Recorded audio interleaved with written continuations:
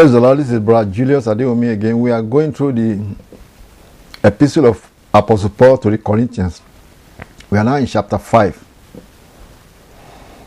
Now, like we said, he was writing this epistle to the Corinthians because of what he has heard. He mentioned in chapter 1 that he has some report about the Corinthian church through a family that visited, and he was addressing some of those things that were reported.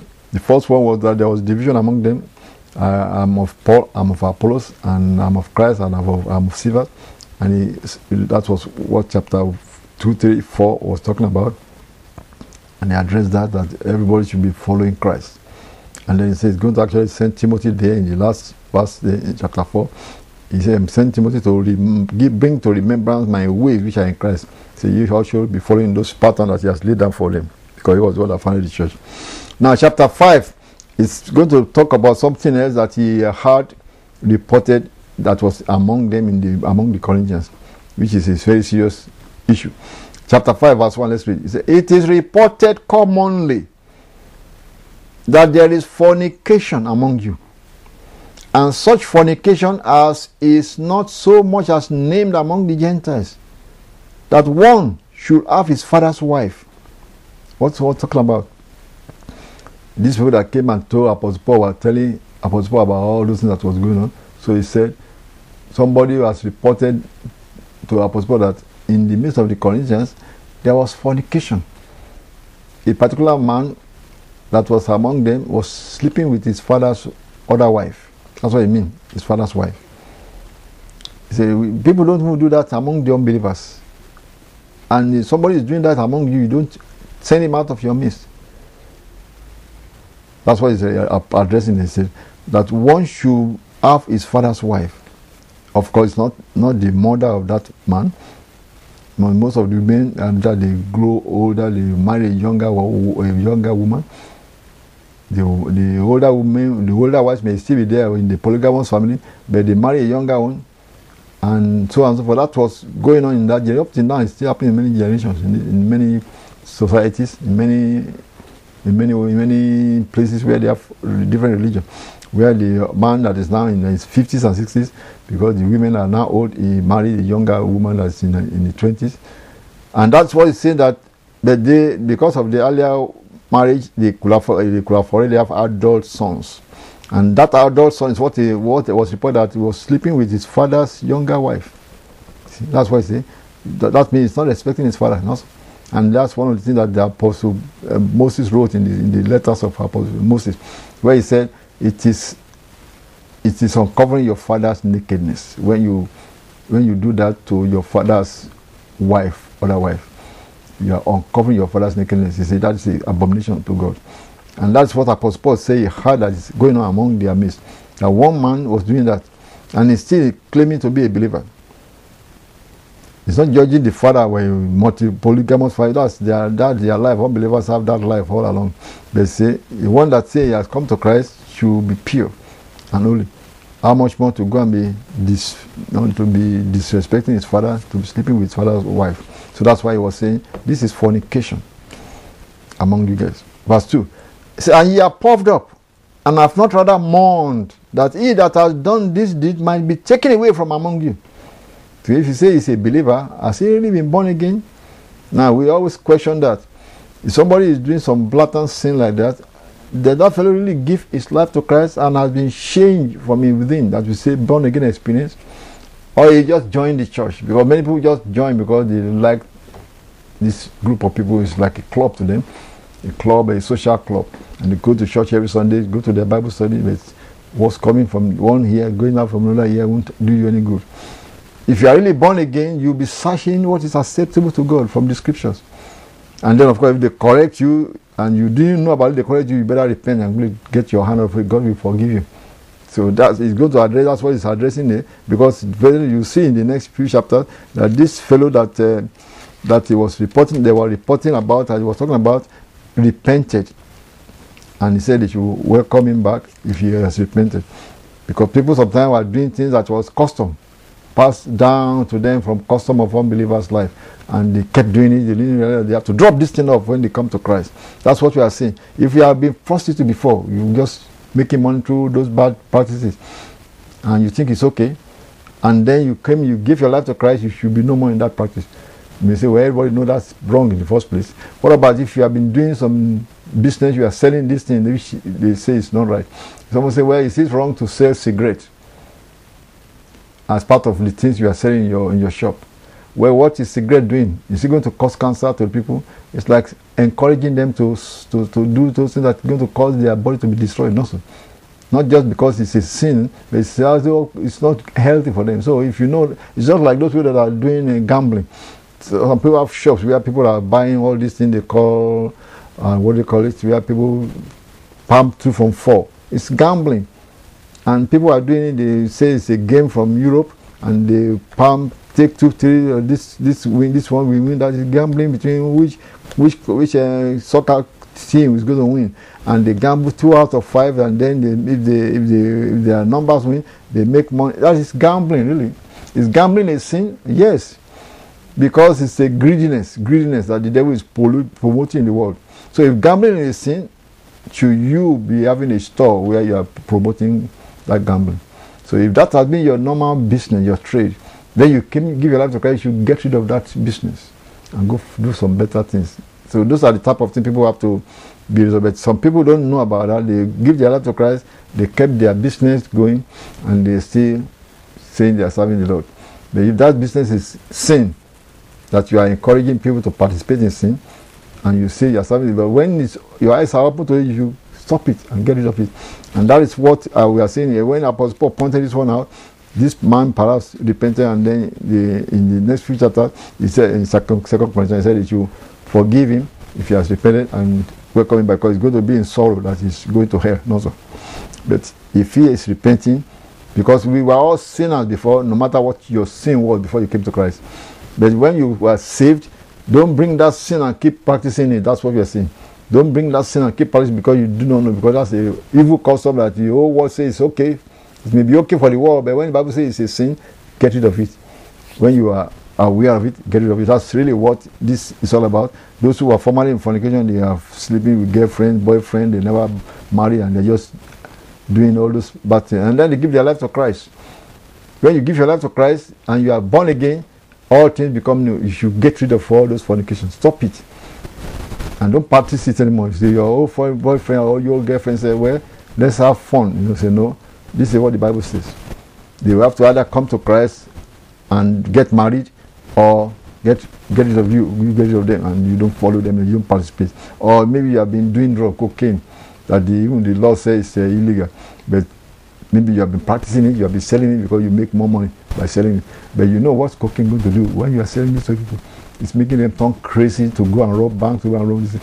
Then that you're encouraging their sin also. So when you keep your life to Christ, you stop that business and say, no, I don't sell those things anymore, because I don't want to participate in their evil deeds. Not because it's against the law of the land, but because it's causing men to go into robbery. For people, when they are addicted to cocaine or those things, or even addicted to alcohol, they go borrow money or steal money just to keep fanning that sin. And that anybody that's encouraging them, you are participating in their sin if you are selling those things. The same thing with alcohol, wine. If you are selling alcohol, all this gogoro and all those beer and so on and so forth, and that's your business, you think you make more money by selling it. But when you know that it's turning them into drunkenness, and when they are drunk, what do? They kill somebody, they rape somebody, they do some violent things, and they are not controlling their life. That, if you continue to sell it to them, you are participating. You are encouraging them to do something. So when you know about this thing, you repent from all those bad practices or from all those trade. That's what repentance means. Turn away from it and take your hand off that type of businesses. So that's what I'm pointing that one out, because in this letter of Apostle Paul, when he mentioned these fornicators in the midst of the Corinthians, he said they should take him out of their midst, almost like deliver him unto Satan, is going to say in this chapter. But later the man repented according to what we read in 2 Corinthians. And he said that you forgive him and bring him back to Christ. That doesn't mean the man should come back and still be doing fornicator. He has repented me, he has get rid of those lifestyle. The same with those who are homosexuals. When you are repentant, you have given your life to Christ, you should not be homosexual anymore. cut it off. Because those are evil, are abomination before God. Verse 3 of 1 Corinthians chapter 5. He said, for I verily as absent in body but present in spirit have judged already, as though I were present concerning him that has so done this deed. And he's going to give a verdict on what they should do to the man. In the name of our Lord Jesus Christ, when ye are gathered together, and my spirit with the power of our Lord Jesus Christ, say his spirit will be there with you guys when you gather to do this judgment. To deliver such an one unto Satan. He said, deliver the fellow unto Satan, for the destruction of the flesh, that the spirit may be saved in the day of the Lord Jesus Christ. Now that is serious. What he said, deliver someone unto Satan, is like say, you rather the man die young and go to paradise than to mess up the name of Christ or not. Because if he claims to say he's a believer, he has given his life to Christ, not someone that just join your church, that's going to say, well, if you don't like my lifestyle, get out of your church. Well, that means the man was not really born again. He was not a believer. He was just a visitor, hiding as if he was born again. And there are several people in this generation right now that are like that, just following the church. So if the church said this thing is a bad behavior, nobody should do it, and it convicted them, they would rather get out of that church, not go to that church, and go to another church that is not preaching that. Well, that means they were not really believers. They were not born again. We are not talking to those people. We are talking to people that say they have given their life to God, they are on their way to heaven, and yet they are still carrying a baggage of sin. They didn't realize it's a sinful nature, there is a sinful custom they have carried over. When the word of God comes to them and they really want heaven, you better drop that baggage and say, I repent, Lord, and God will forgive you. God will forgive you, no matter how long you have been carrying it on. God will forgive you. That's what he's saying here.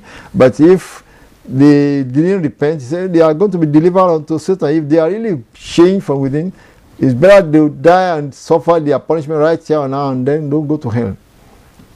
But they will die young. Who wants to die young?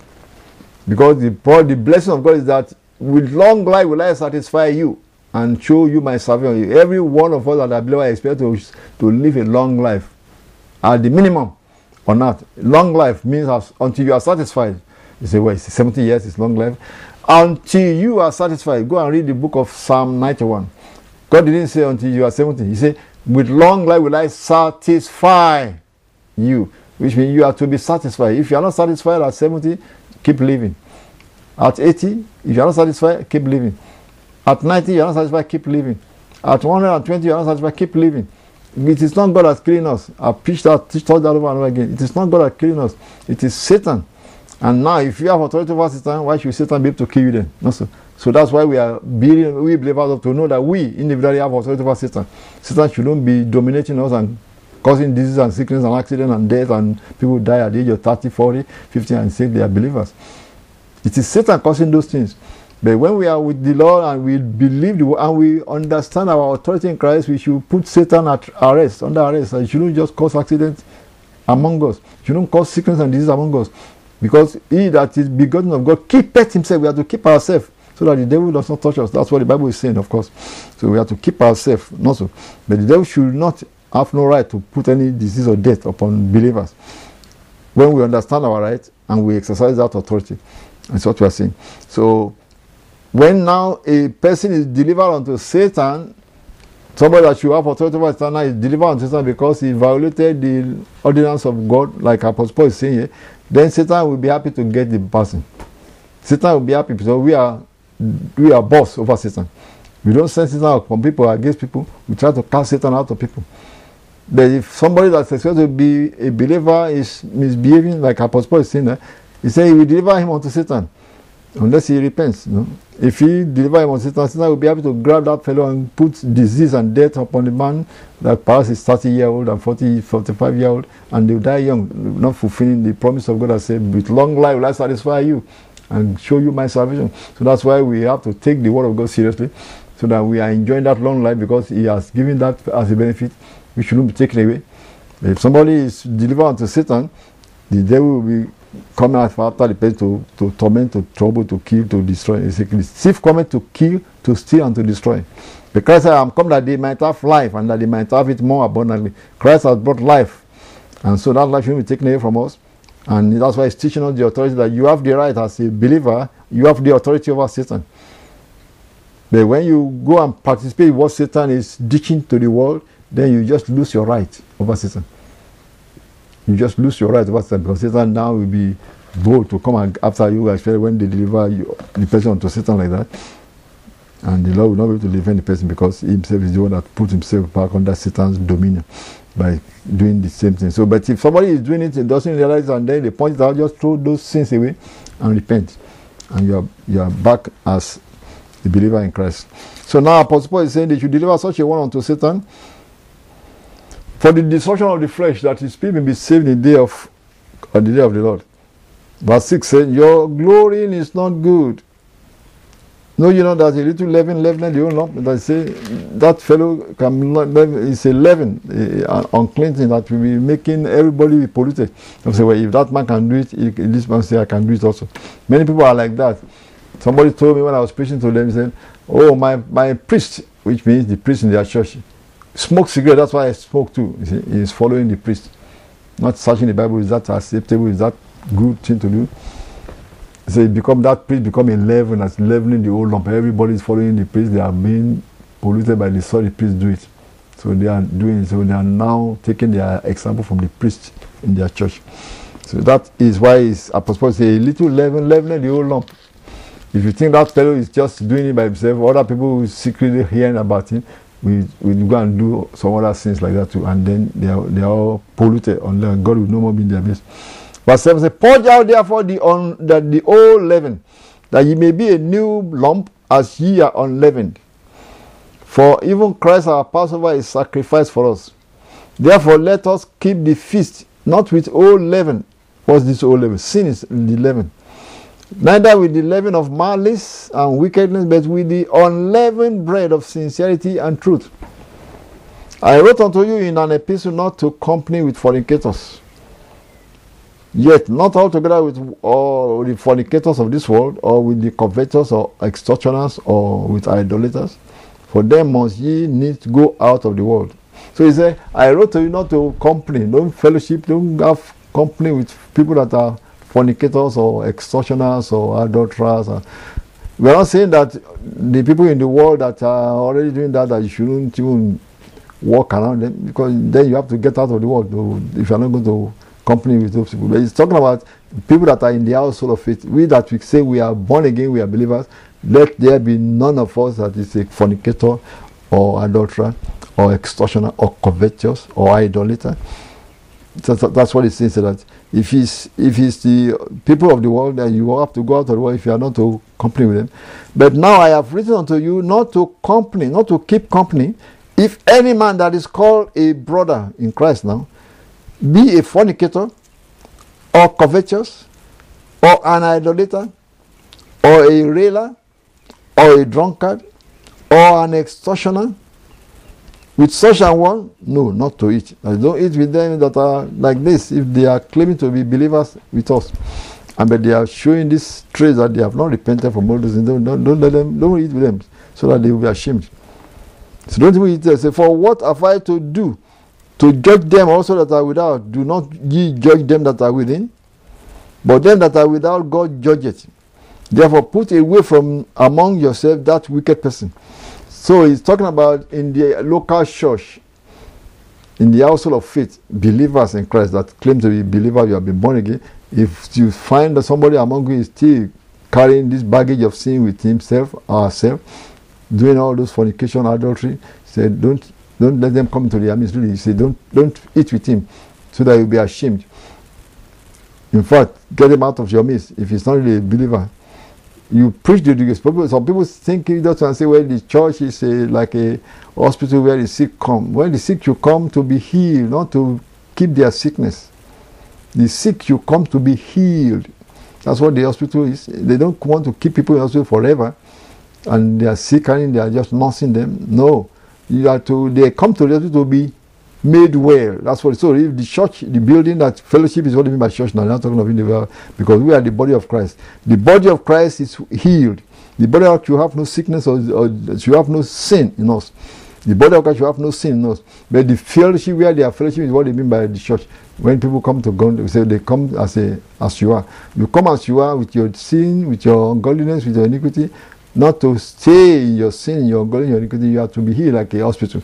You don't go to the hospital to stay there for the rest of your time being nursed with that wound is still there, and being not with all those sicknesses there, you have to get well and get on your feet again. That's what hospital is. So if the fellowship gathering is to be called hospital, it is to make people well. Not to keep your sickness or your sin or sickness of sin, not to keep it in yourself and still say it's an hospital. So remember that we gather together to make people well. And then you stand on your feet, you are well now. So that is what a congregation should be. And Apostle Paul is saying a little leaven in that congregation will leaven the whole up if they don't get rid of that leaven. So that is really what he was talking about. And we're going to go now into chapter 6, which is talking of something additional thing. Like I said, he was addressing so many things he has heard is going wrong in the midst of the Corinthians. Chapter 4, 1 to 4 is talking about Maya for Apollos. They are division among them. Now in chapter 5, talk about the fornicator among them. Now they should handle that one. Deliver him unto Satan, that will make the man tremble. Because if the man does not repent, Satan will kill the man shortly before he grow old. Now in chapter 6, he's going to address something else that we heard was going on also among them. Let's read on. Dare any of you, having a matter against another, go to law before the unjust, and not before the saints? I want him to go into law. Among the believers, I'm saying, I heard that people are even suing one another in the court of law, in the public court of law, where unbelievers are the judges, unbelievers are the attorneys, unbelievers are the lawyers, and a believer have problem with another believer and they have to go and sue one another in the court. So that shouldn't be among believers. In the household, we are a household, you can't settle it within your own household. You can't get some of the elders to look at the case and settle it, and it's okay. We have to go to court. It's something like when a household have the whole elder father and they have so many children that are all married, and they couldn't get themselves together and decide the case, and they have to say, this brother go sue that brother concerning money, concerning this. That's what he's addressing there. That we in the body of Christ, we are like a family. That if anything is going, we have to call against one another, we should be able to settle it among ourselves. And be humble enough to accept the verdict of the brothers that decide the case for both of you, or elder that come in and talk about it. Not say, no, I'm going to court. Before the unbelievers that don't believe your doctrine of righteousness and holiness, before the unbelievers that don't believe on Christ is your Savior, say you now ridicule the name of Jesus. That's what he's going to address in this chapter. Say you are doing this before the unjust, you are going to law. Do you not know that the saints shall judge the world? At least even at the end of the world, we saints of God are going to judge these unbelievers. And if the world shall be judged by you, are ye unworthy to judge the smallest matters? Whatever it is that you guys are calling about.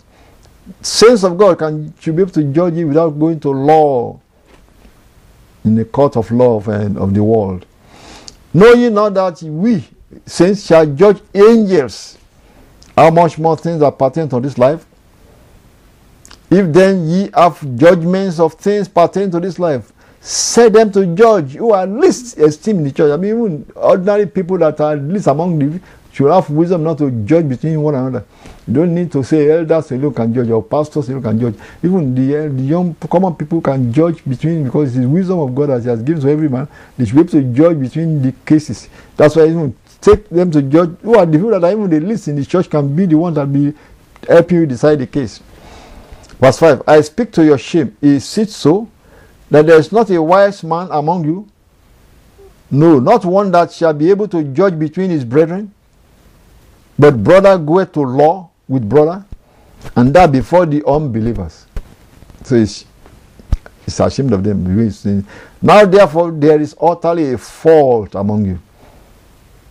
So it's a fault among believers when a believer take another believer to court of law, suing them or whatever they are fighting on. Because you go to law one with another, you say there is a fault among you. Why do you not rather take wrong? Why do you not rather suffer yourself to be defrauded? I mean, Christ said that if they slap you on one cheek, turn the other also. Why don't you put that into part? That's what you suffer wrongly. Let God be the defender for you. Why don't you rather suffer wrong among yourself now? Because the word of Christ said that even if they slap you on one cheek, turn the other also. It's not just talking about physical slapping. It means that if somebody is going to take you to court of law and sue you for your coat, Let him have your cloak also, that this be a man of peace. Let him take it all. And give the judgment before God. God will take care of it, take care of you. That is what he's referring back to when he say, why don't you rather suffer wrong? Why don't you rather suffer yourself to be defrauded? But he say, nay, ye do wrong and defraud one another, and that your own brethren. Because if two people are fighting over something, one must be right, one must be wrong also. And so one must defrauding the other person is what is causing that fight. That's why he's trying to go to court of law. So those are all the things he's saying. You are defrauding one another, and you are defrauding your own brethren in the household of faith. You are no more fearing God. That's what it means. Because God sees all these things. If you are doing it, then you are not fearing God. Verse 9. And look, that's happening in the body of Christ in this generation. We have had cases where some people brought their bad business to churches, and they think they can always get brethren to tap in. Some people say, well, you should invest in this, something that we are going to help you invest your money. And people trust them because they claim to be born again brothers. Invest your money and you put your money in their hands, and they are using your money to just enjoy life, and they invest in nothing. Until now they have to take them to court. That type of thing going on. You know, in America we have had cases like that. We had some churches put their money in the hand of a brother who claimed to be a businessman. He's going to help them invest this money, and the church is trying to invest the money to make more profit for the work of the Lord. But these people are using the money to enjoy their own life, investing nothing. And the church has to now be trying to sue them. That's one of the things that's going on in American churches. Then you wonder, are they born again churches? I've heard in many church groups like that. So that's why it is Apostle Paul is reasoning this has been going on even in the days of the apostles. That is defrauding. And by the time you are defrauding even believers, you are defrauding God who is their father. You see, but this man is also a believer. They thought he was a believer. There have been a place where a church put their money in a Christian brother's hand to invest it for them. And the church have to be now trying to sue this brother because he was using the money just for himself, not investing nothing. And in the end, that's what Apostle Paul is addressing here, because it was happening in the midst of the Corinthians.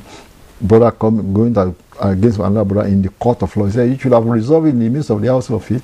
Why don't you let one of the saints decide it for you? You see how much more you are defrauding your own self, defrauding your own brother. God will allow those things to happen until finally, when they are not repenting, you just bring the judgment, deliver the person that is defrauding the other person unto Satan. Many people die young of living their life out because they are not behaving right in the household of God. They are not following the precepts of the word of God. And then they are delivered unto Satan. God will not be protecting them, and Satan will be able to kill them. It's not God that killing people. When people die at the age of 35, accident 40, God promised us long life.